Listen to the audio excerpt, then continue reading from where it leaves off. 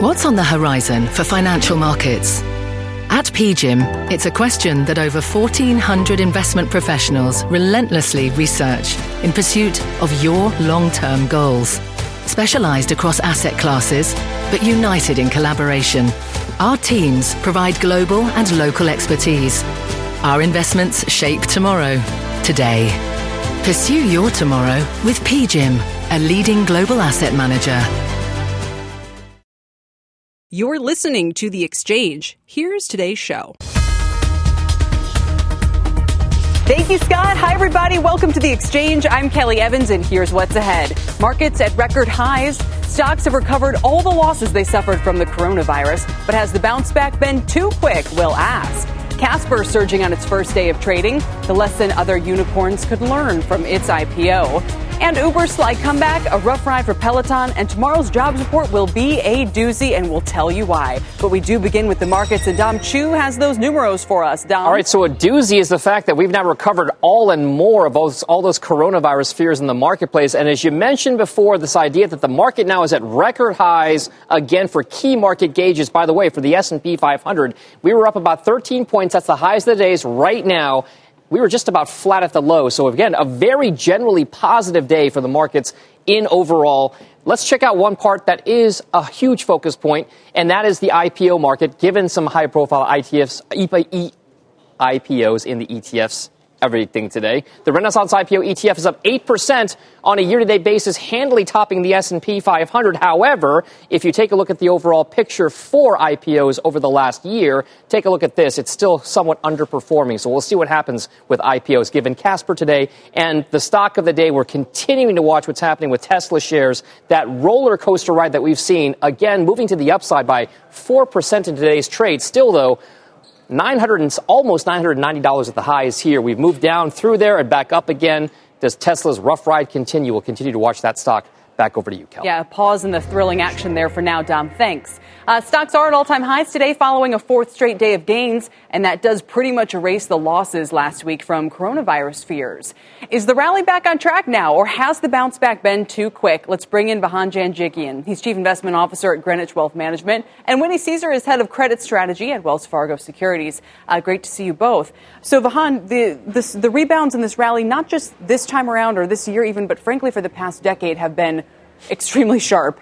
What does that tell you? Why is it that every time we seem to move lower, we snap right back? You know, I remember a time when the stock market would go down and a lot of advisors would tell their clients, so you should focus on the long term. Over the long term, the market comes back. Now it comes back almost instantaneously. So just wait a few days. That's right, yeah. If it sells off, just buy, it'll come back. So I think investors are getting used to this. They expect the market to come back. The resiliency has been unbelievable. Nothing can keep this market down. We just went through a period of time with the coronavirus, as you mentioned, and also a president that was being tried, a socialist that's moving up in the polls, right. Yet everybody's ignoring all that. So does that concern you? You're a value-driven kind of guy. I mean, do you like to see this type of momentum in the markets when the ETF, momentum ETF was yesterday at all-time highs? Well, I do believe the market goes higher over the long term, but over the short term, it could go anywhere. And I think that we are a little bit too pricey right now as far as the market goes, so I would not be surprised to see a sell-off. So I am keeping some cash available in my clients' accounts to take advantage of any type of meaningful sell-off that occurs. Winnie, when you look at credit, what does the pricing there tell you? Does it confirm the signals from the stock market, or does it, deny them somehow? So credit is very interesting because it's kind of a mixed bag. You have the investment grade market and the higher quality parts of the leveraged finance market absolutely performing very strongly. But then you have the fringes, you call it triple C's, high yield energy, where it's taking a much longer time for that segment of the market to catch up. So I think what it's telling you is investors are very sensitive to the liquidity that central banks have injected into the market, but they're still a little bit cautious on, the longer term fundamental prospects, particularly with valuations as tight as they currently are. Winnie, where do you guys see opportunity in credit? I mean, are there sectors where people can say, okay, energy, for example, the sell-off in oil that we've seen this year has been pretty shocking, given what's happened with concerns about China's growth. Is it overdone? Do you see, opportunities there? We're still fairly cautious on energy, particularly on the leveraged finance side of things. I think in the pipelines, the higher quality parts of energy, there are some opportunities there, especially after this most recent sell-off. However, in order for energy as a whole to move higher, you have to see some sort of sustained rally in both oil and natural gas prices. More headlines today on the natural gas side of things regarding China and imports, which is weighing pretty heavily on that segment of the market. And so we need to see something sustainable there. Now, that's not to say that there's no places to put money to work in credit. I think if you have a nuanced strategy that really focuses on credit fundamentals, particularly in those single Bs that are actually giving you a little bit of yield, places along the curve that are a little bit steeper, kind of off-the-run securities, you can definitely capture some alpha and incremental spread compression in your portfolios. But we're not ready to, wave in the whole buy on high-yield energy quite yet. Yeah, it's been such a hard-hit sector, Vahan. I see you do like Murphy Oil here as one example. What are some names in the market overall where you see opportunities for investors who might say, look, where do I go when I don't want to pile in after the trillion-dollar tech names, for instance? Yeah, although I do believe the market itself is kind of overvalued, there are good stocks to buy. And the two stocks that I was buying all throughout last year are IBM and Adient. Adient is a manufacturer of automobile seats. And I think both of these stocks were very cheap, very undervalued. And IBM, of course, pays a great dividend. So I was taking that opportunity to add to my clients' accounts. Now, both of them have recently moved up a lot. So I'm not adding now, but I'm not selling either. Are you encouraged by the CEO shift at IBM? I am. I think it's about time. I've said before that this is something that the board should be looking at very carefully. And I'm happy it's happening. Now, I do think Ginny Rometty did make the right moves a little bit late, but she did try to take the focus to cloud computing. IBM is moving in that direction very fast now, but the CEO change, I think, is a very good thing. All right, well, some ideas for both stocks and credit, for depending on what investors are looking for, even as we're at all-time highs again. Thank you both. We appreciate it today. Vahan Janjigian and Winnie Caesar. A big move by China today, slashing tariffs in half on $75 billion worth of American goods, and that was sooner than anticipated. Here to talk about what might be behind this move and what it'll mean for the U.S. economy, Tori Smith joins me. She's trade economist at the Heritage Foundation. Tori, welcome. And these headlines certainly grabbed investors' attention worldwide. What do they say to you? Well, really what this seems like is part of the negotiations post-Phase 1 deal. So, as you know, the Trump administration announced they would be reducing some tariffs by half, and that will go into effect on Valentine's Day. And so China is doing a similar move in kind, and it just seems to be part of that natural business. And we'll see further in the coming weeks how China will fully implement this Phase 1 agreement. You know, Tori, China hasn't exactly volunteered tariff cuts. I mean, they've been hard fought by the U.S. to win during these trade negotiations. Why does it suddenly seem like they're popping up and saying, hey, look what we're putting on the table? I mean, are they coming from a place of weakness? Is that coronavirus related? Oh, no. And I think it's really important here to make clear that these are not tariff cuts from the baseline tariffs. What this is a partial rollback of retaliatory tariffs. So the United States did a partial rollback of its tariffs that it imposed on China, and then China did a partial rollback of retaliation. So this is not improving the status quo of 3 years ago in terms of tariff rates being charged between the U.S. and China. It's really just undoing the bad that was done. How much impact do you think the coronavirus has had on the economy there, and how is that likely to further impact the trade situation between the two countries? I think really the impacts on the Chinese economy in the long term are really to be seen. It's too soon to make those decisions. But what we honestly need to focus on in the bilateral relationship is how we can move this forward into the Phase 2, in addition to how we can implement Phase 1. What was the surprise to you, if any, from this announcement today? It really wasn't a surprise to me at all. I think we were all waiting to see what the reciprocal activity would be by China, given that the United States is doing these drops on February 14th. So happy Valentine's Day to everyone. We'll have a little bit of a decrease in costs from a few weeks ago. Yeah, to the soybean farmers, maybe some of the energy producers and so forth as well. So then finally, this leaves us moving forward in a period of where we should expect those same sectors to be hard hit from the lack of Chinese demand, because that economy clearly has taken some kind of short-term hit from the virus, from the shutdown of most of the economy the last several weeks. How big an impact will that have on the U.S. economy, do you think? In terms of the U.S. economy, I think pretty marginal. The important thing here that I think is distinctful is that this decrease in tariffs will actually make it easier for the Chinese to buy things like soybeans. Basically, this list of tariffs that are being reduced correlates with the list of things the administration has asked China to buy more of from the United States. Soybeans, other agriculture, energy, and automobiles. So it really just kind of coincides, makes it a little bit easier for China to make those purchases. Yeah, it makes it cheaper for them. Tori, thanks so much. It's good to see you today. We appreciate it. Tori Smith from Heritage. And for more on the coronavirus, tune in to CNBC's special report, Outbreak Coronavirus, live tonight at 7 p.m. Eastern Time. And here's what else is straight ahead on The Exchange. Coming up, Casper investors may get a good night's sleep today as the stock soars. But is this one-day pop sustainable? Plus, after a very rough start, Uber seems to finally be getting on the right path. Will tonight keep the momentum going? And tomorrow's jobs report is going to come with a big surprise.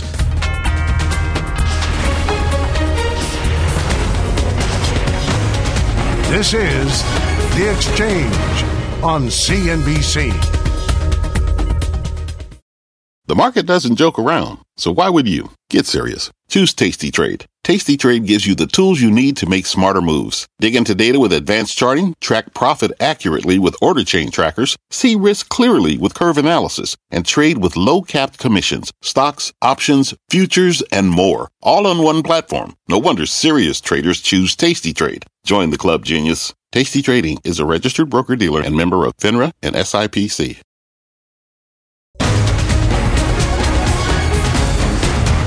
Welcome back to The Exchange. Casper making its trading debut at the New York Stock Exchange today. It opened at $14.50 a share. This after pricing at the low end of the range at $12. Right now, Casper's trading about 23% to $14.78. Bob Bassani is live on the floor of the Stock Exchange with the latest. Bob?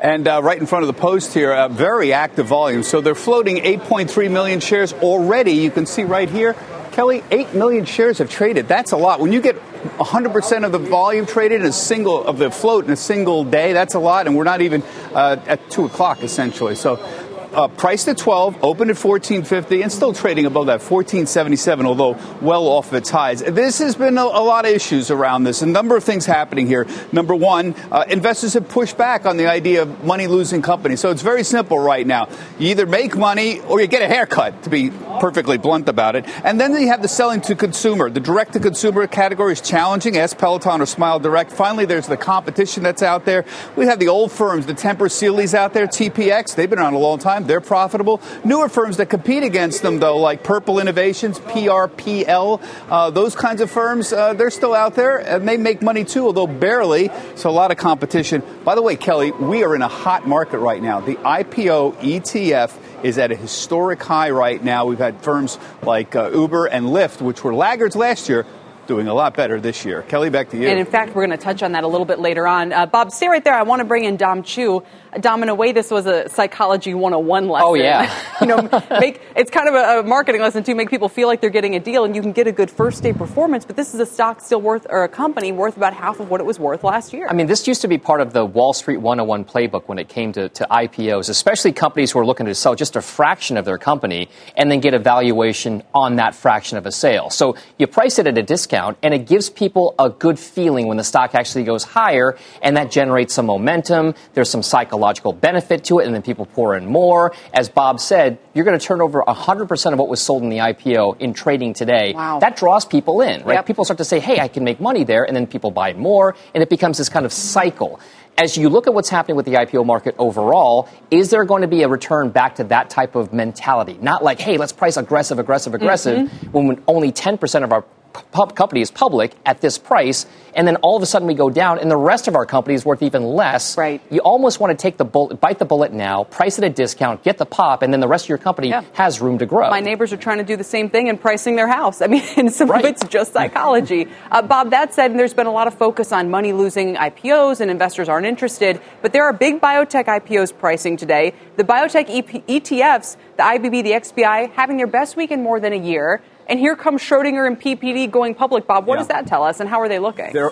they're doing really well today. These are kind of exceptional. They're not just your run-of-the-mill biotech companies. So PPD priced at 27, the high end of the range. It opened at 31. You see it's holding up pretty well there. This is a company that does biotech research services. So if you're a biotech company and you need high-end labs, you might not have the money to have your own high-end lab. You contract with them to do it. It's a very interesting idea, and you can see it's been holding up very well. Schrodinger's is even more interesting. This is backed by the Bill and Linda Gates Foundation. This is really science fiction stuff. Essentially, it's drug discovery. So you use, it's called computational software. So you have a software program, you put your data, drug data, in the software program, and it suggests novel molecules for drug development. Really kind of science fiction stuff here. That's also holding up really well. By the way, Kelly, the last couple of IPOs have just been terrific overall.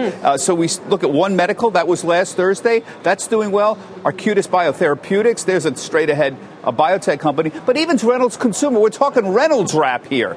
Even that has been doing well. All of them are just holding up really well. And I agree with Don, by the way. Price discovery works. They didn't like Casper's pricing on this, and they pushed it down. There was no interest in it. Price at 12, opens at 14.50, and still trading above that. Frankly, I think that's pretty successful so far. Dom, and Bob makes a good point with the drug discovery companies. They might not have the profitability that investors are looking for, but they have the option on some big future gains. A company like Casper, you kind of think you know what you're getting. You don't have the same upside. Well, it's kind of, but you know what you're getting with those binary result pharmaceutical or biopharma companies as well. I mean, I remember when I came in this morning, Schrodinger, I'm thinking Schrodinger's cat. Right. Is that stock or IPO going to be alive? Is it going to be dead? Let's open the box and find out. Well, the box is open and Schrodinger's cat is very much alive in this particular market. But to your point, the notion right now that the IPO market can act the way it is perhaps maybe comforting to some investors out there because we are seeing a 2020 start off with a decent IPO market. The question then becomes whether or not that can stay that way. And yes, direct-to-consumer companies, they're going to face some hurdles. Remember, This is a hyper-competitive industry for a lot of these companies. I know. And Casper's one of them. And, Bob, even though these biotech names have done well that you're highlighting, there are plenty of flops. We see these stocks losing, their entire market cap sometimes. If a discovery process or an innovation goes bad. I mean, they're more like lotto tickets sometimes. Yes, and biotech has a very high failure rate. But I'm very encouraged when you see a company like you. I'm baffled why people say Casper was a failure because they were 17 to 19, they priced at 12. That's the market operating efficiently. That's our viewers who want to buy this stuff and people out there saying, no, I'm sorry, not at that price. We're interested much, much lower. And they collectively say, we don't want it. And then they have to drop the price. And now look at it. It's trading above that price. So I can view this as all very successul. By the way, I love it when Dom makes references to quantum physics. I wonder if that's not where the company borrowed the name. Bob, but it's fair to say if you're the CEO of Casper and you wanted that unicorn status, you could argue it's a failure in that sense. I mean, they had an opportunity in the past that kind of turned down, maybe to be bought by Target, depending on the rumors out there. But if that metric was important to them, they're not getting it today. It could be some time. You know the side that I think we should be on. I'm on the side of the people who are the investors that are out there. So yes, you can say, okay, it was a unicorn. It was $1.1 billion, and now it went public, and the valuation's $500 million. Therefore, it's a failure. No, I see it as the public market fairly valuing something that's out there. The public market actually working and pushing back on something that they thought was too high priced. They want it, just not that price. That's not a failure to me. Hypothetically, this could still be a billion-dollar company at some point in the future. I mean, I don't have a crystal ball, but if it keeps going like this, it could get that valuation back and maybe even more. So long-term, who knows? Casper, maybe you're not losing sleep. It could still become a unicorn. There you go. Once again. Dom and Bob, thank you both very much. Okay. We appreciate it. Coming up, shares of Twitter soaring on record user growth. CEO Jack Dorsey calling improvements to the platform transformational. Is their disastrous 2019 truly in the past? We will debate that. Plus, we'll have more on the coronavirus fallout. What happens when Chinese tourists can't travel? We'll look at the worldwide impact and where it will be felt the most. And a reminder, you can always watch us or listen to us live on the go on the CNBC app. The Exchange is back in 2. Welcome to the Canva guided meditation for stress at work. Impending deadline? Generate Canva presentations in seconds. So fast. Brainstorm got too big? Ooh. Summarize with AI in a click. Click, click. Writer's block? Release with Canva Magic Write. Magical. Stress less and save time at Canva.com. Designed for work. With the Wells Fargo Active Cash Credit Card, you can earn unlimited 2% cash rewards on purchases you want and purchases you need. That means you earn on what you want, like trying out that new workout class, and 2% cash rewards on what you need, like a foam roller for your sore muscles. That's the beauty of the Active Cash Credit Card. It's ready when you are, with unlimited 2% cash rewards. The Wells Fargo Active Cash Credit Card. That's real life ready. Terms apply. Learn more at wellsfargo.com/activecash.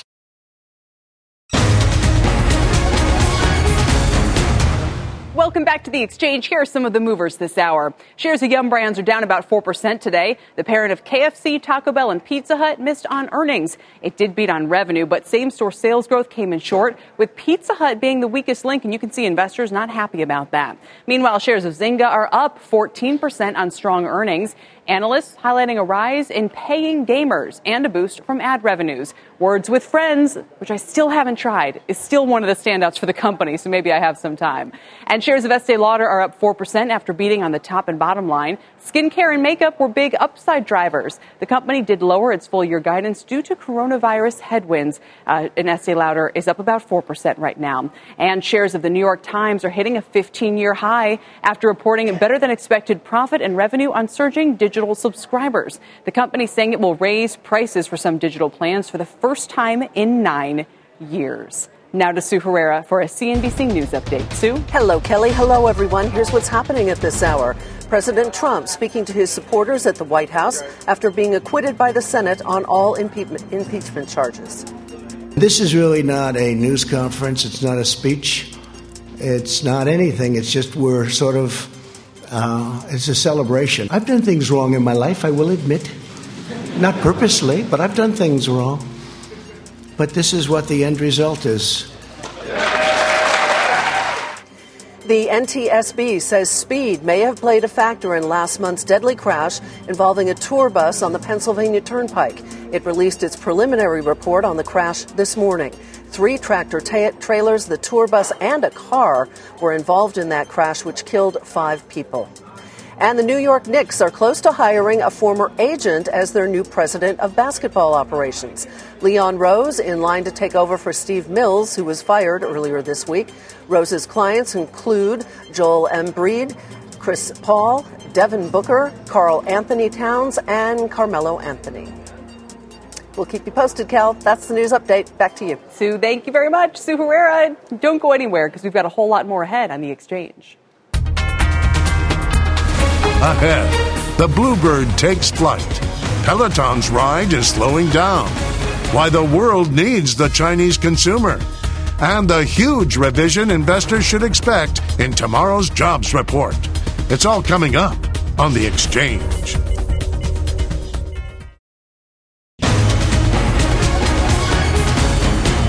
Welcome back. Let's catch you up on a few stories that should be on your radar today. It is Rapid Fire. Here to break down the headlines are Dom Chu, welcome back. Contessa Brewer, welcome. And CNBC.com tech editor Steve Kovac, welcome, sir. First, let's talk some Twitter, which has reported quarterly results. They missed on earnings, but beat on revenue, had the first billion-dollar quarter ever, in fact. The company beat expectations for the number of users as well, and the shares are up more than 17% right now, the biggest jump it's had in a couple of years. There's your check, 17.5%, a big one, Steve. Yeah, and this is all about those monetizable daily active users. Those are the people, when you boot up Twitter, you actually see the ads. And they struggled with this the previous quarter, and they kind of switched it on for more people. I'm one of those heavy Twitter power users who wasn't seeing ads. I'm enjoying following you, by the way. If you don't follow Steve, your parents' home decor, I mean, there's so many enjoyable topics. But this was one of the first times they've even reported that metric, exactly. Right? Oh, it's their third time reporting that metric. So why so?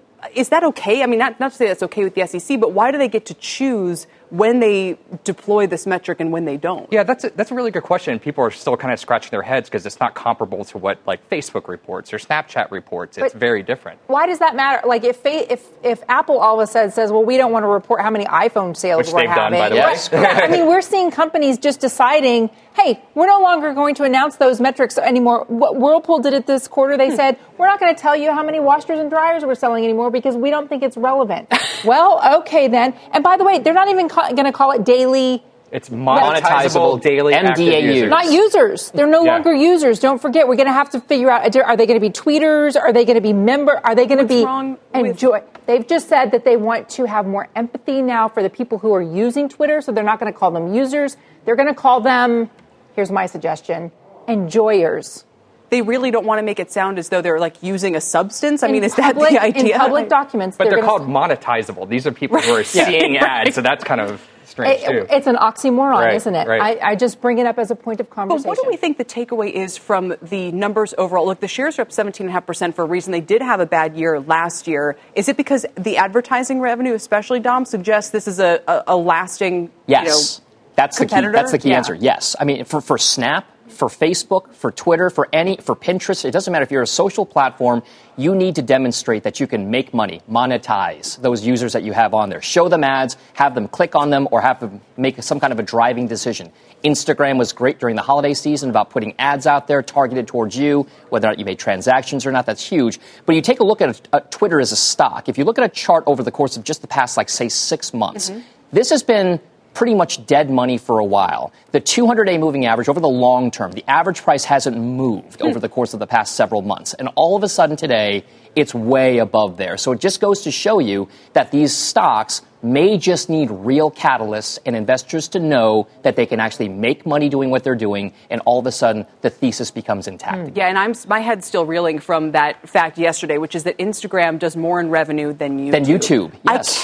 Steve, YouTube is gigantic. Well, keep in mind, YouTube pays that $15 billion YouTube generated in revenue last year. Most of that goes to the creators. So YouTube isn't even keeping that. That's a great point. The cost of goods sold is. Talk about disclosures. We don't know the margins on the YouTube business yet. That is not a the profits. Great point, and a good day for Twitter today. How about Peloton? That's going the other way as their problems keep piling up. They reported second quarter results with no path to profitability in sight. Although Peloton had a smaller loss than expected, wasn't enough to keep the shares from sinking nearly 11% right now. And by the way, our parent, Comcast NBC Universal, is an investor in Peloton.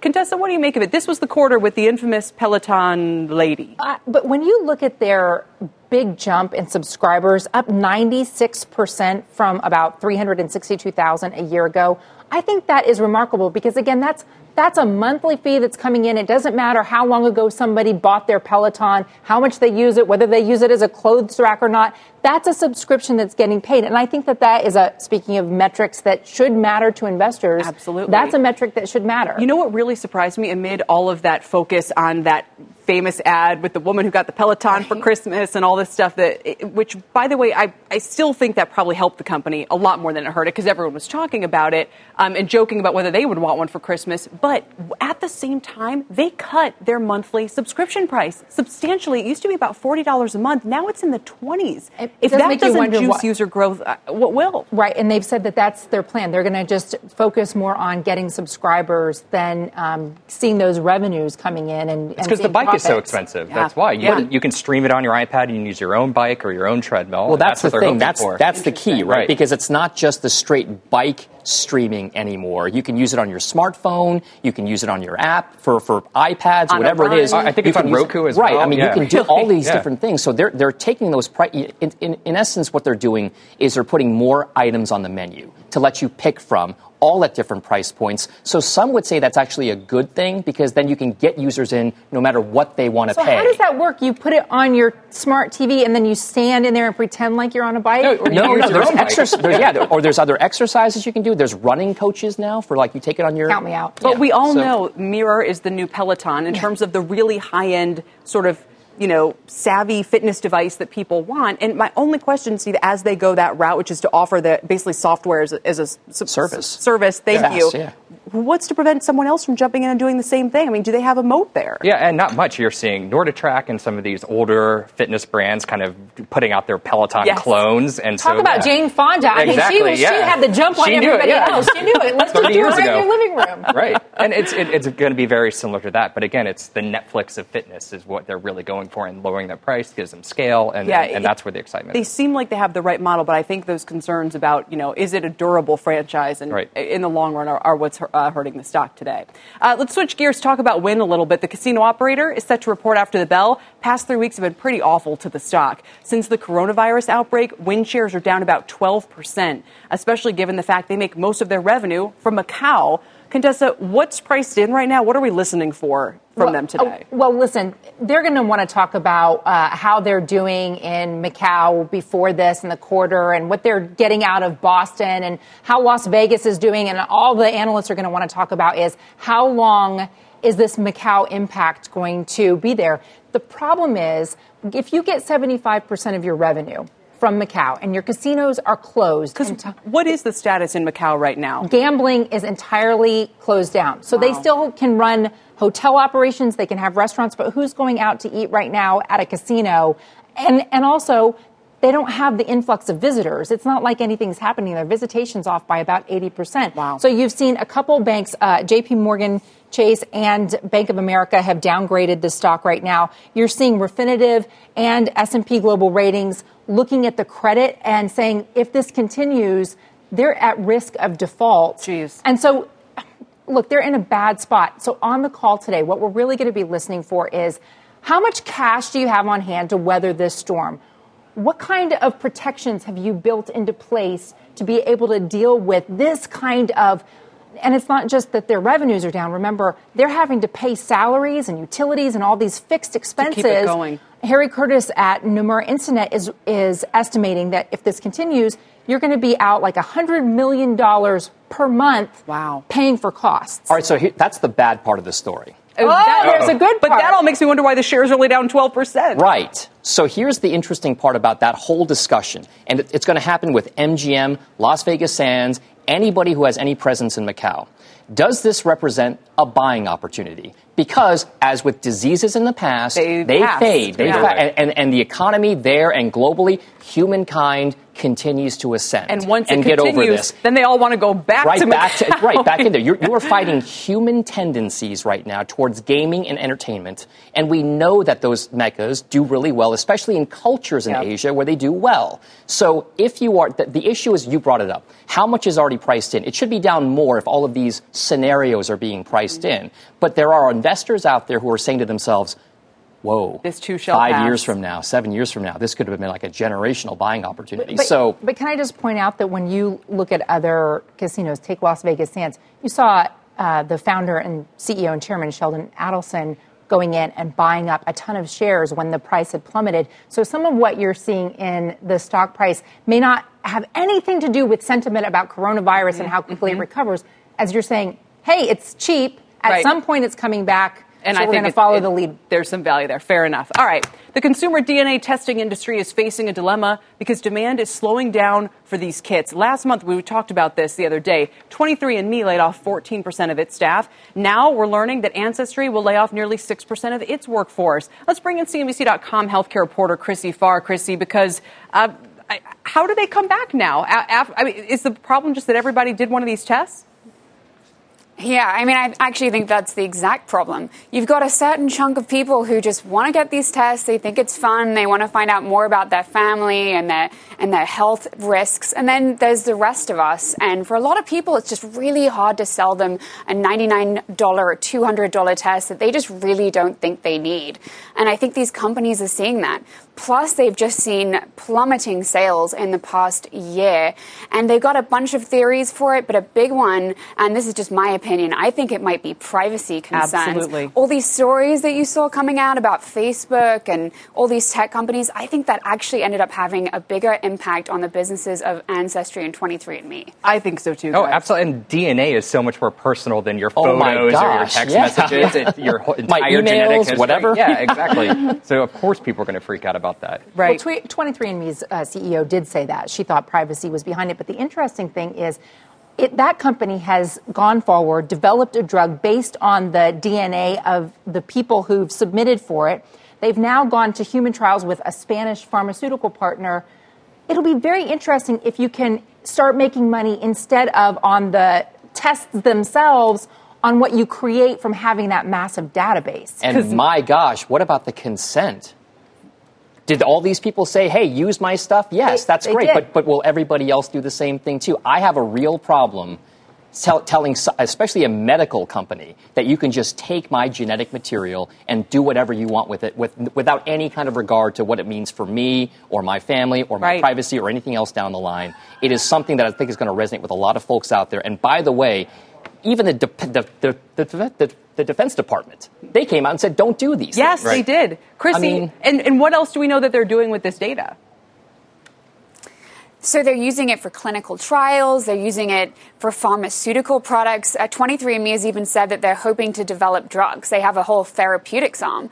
Ancestry told me yesterday that they are thinking of shifting a lot of the future of their business to the healthcare side and not the genealogy, does your DNA tell you that you're allergic to celery side of the business that's just more fun.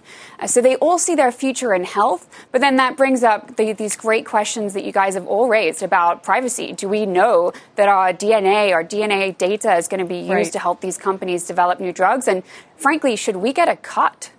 Should we get a cut? Can we take it back? I mean, it's clever and devious. I don't know if they meant to do this at all from the start, but the idea of, hey, submit your information. By the way, we're going to keep it. Then now we're going to be off to the races with it. Yeah. I took one 10 years ago, and then now I'm just realizing, whoa, I shouldn't have done that. I just thought it was cool. It was on sale for $99. Might as well try it. Did you find out anything good? I'm 25% more likely than the average person to be obese, which, I mean, look at me. I don't know. Steve, I wanted to tell you, man. Look, you're putting on a few pounds. We know, throwing the face hair. Yeah, we've seen that trick. Chrissy, thank you so much. We appreciate it.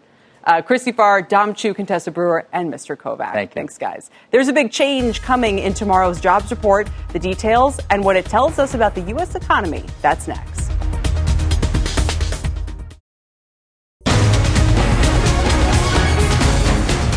Welcome back. Tomorrow we get the much anticipated January jobs report. While it's expected to show a gain of about 158,000 jobs last month, it's also expected to show a major loss of American jobs as well. Steve Leisman has that story. Steve?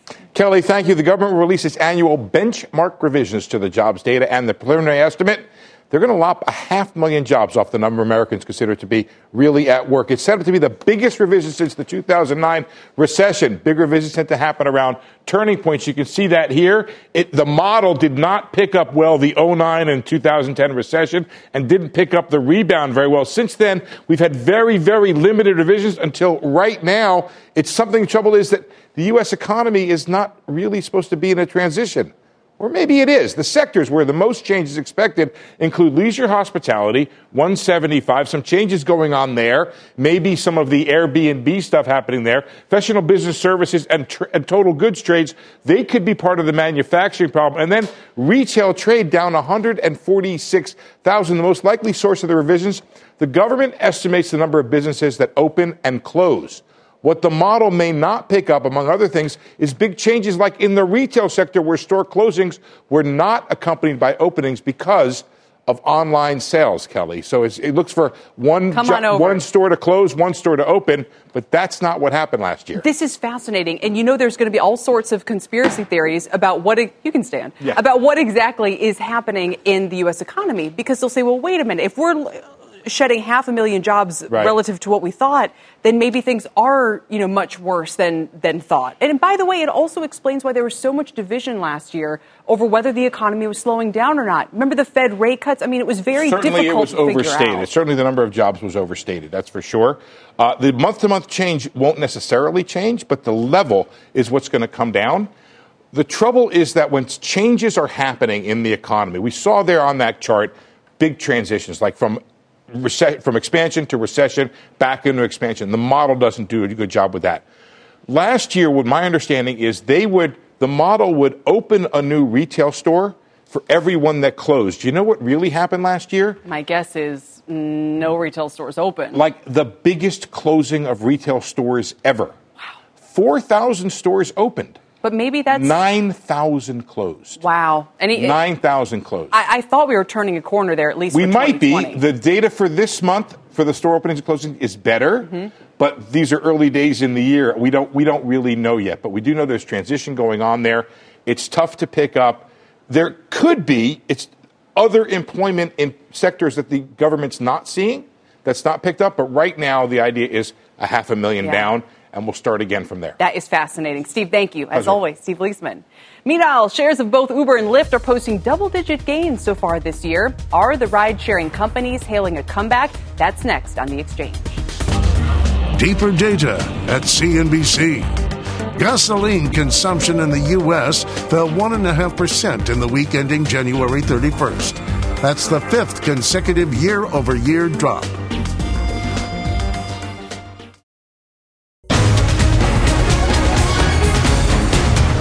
Uber reporting its fourth quarter results after the bell. Remember, their net losses topped $1 billion last time around. Since then, the stock has rallied nearly 40%, despite the CEO saying he doesn't expect to turn a profit until 2021. For more on what's behind this big comeback, I'm joined by Dan Gallagher. He's tech reporter for the Wall Street Journal's Heard on the Street column. And Dan, it's great to see you. And why is ride sharing suddenly looking better to investors? Well, Kelly, I think it benefits in part because these were the two of the worst performing IPOs in last year's big class of IPOs. So I think it created the impression that by the end of the year, by the fall, that expectations had come down a lot and maybe there was just some upside. But now Uber's up. I think today the 3-month gain is like 37%. Which is enormous and, sets up, I think, some really high expectations going into today's print. Fair. I wonder, too, how much goes back to these remarks from the CEO of Lyft recently, who had said he was going to change his company's stance to a match and follow position on pricing. Is there kind of a tacit understanding between Uber and Lyft now that they're not going to be undercutting each other on price? Well, I don't know what they think between the two of them, but it makes business sense for them to realize that they're effectively in an oligopoly, and in an oligopoly, like price wars hurt both players, and nobody really gains from it. So I think as both companies have made kind of the right sounds about getting the business to some kind of rational level, I think that's been encouraging to investors, and I think that's part of what's brought the stocks up. But the end of 2021 is still a ways out. And the expectations that they face now to, show, much lower operating losses and still a lot of growth, I think it sets a lot of marks for them to hit. So right. I see the stocks as still risky. At the same time, I could see investors getting more comfortable with them if there is this idea that, that price competition won't be as intense as it once was. If that's the case, Dan, and the public or regulators start picking up on this, does it become a risk to the stock that they could see further regulatory pressure in the next couple of years? I think that's always a risk with these big tech companies now, especially Uber. I think one thing that underpins Uber a bit is the fact that it's so large, and in so many cities, it's almost like the default taxi service now. That I think regulators are going to look at that. They're not nearly the size of companies like Google and Facebook and Amazon that are getting that kind of scrutiny, but they are in the position where they could have that kind of dominance over what's this key market. So I don't think Uber gets the luxury of necessarily being in a place where they're going to be free of that kind of scrutiny, even though their numbers don't really quite match these other tech giants yet. Yeah, fair enough. And obviously they've run into those issues in California with the AB5 regulation that I know they're still tied up in some litigation trying to prevent from going into place. Before we go, I just wanted to ask you about Uber Eats. What are investors' expectations around that business now? They're pretty strong. I mean, from what I see, the bookings for Uber Eats are expected to come up like a little over 60%. For this quarter, year over year, which is a big number because, you've still got private companies out there like DoorDash and Postmates that are still, they're competing hard to get share because they've got to go public at some point and show some good numbers for that. So this is works against the rationalization theory, especially in the kind of food delivery business which has been, I think, incredibly irrational up till now. All right, Dan, we look forward to what they report after the bell and have to say about all these lines of business. Thanks for joining me. Thank you. Dan Gallagher with the Wall Street Journal. Well, first it was the U.S. trade tensions. Now it's the coronavirus. A look at how a major slowdown in Chinese tourist travel could impact economies around the world next.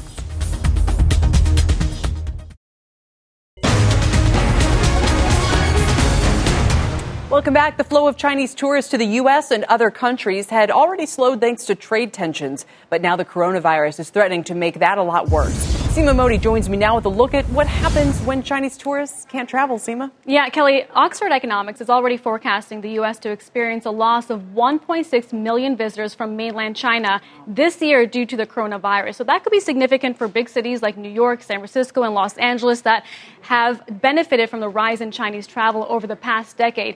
Even with the decline we saw last year due to the trade tensions, China still remains the third largest source of travel to the U.S., and they're the biggest spenders on average, spending about $6,500 here in the U.S. compared to the $4,000 spent on average by other foreign visitors. And Kelly, that's everything from food and beverage, shopping, tickets to national parks. So Absolutely. They really play a big role in the U.S. economy. And not just in the U.S. either. I mean, I remember actually going to Iceland when it seemed as though every other tourist who was traveling there was a Chinese traveler. I think this could have an impact around the world, right? Yeah, you're absolutely right. In fact, economists say most pain will be felt in Asia, where we've seen a surge in Chinese travel over the past couple of years. Rising middle class, more discretionary income being spent on vacation and trips to many countries like Thailand and Japan. In fact, these economies, they really depend on tourist spend. If you look at Thailand, about 10% of its GDP comes from tourist spending. Wow. Indonesia this morning warning that it could see a $4 billion hit to its economy because of these travel restrictions.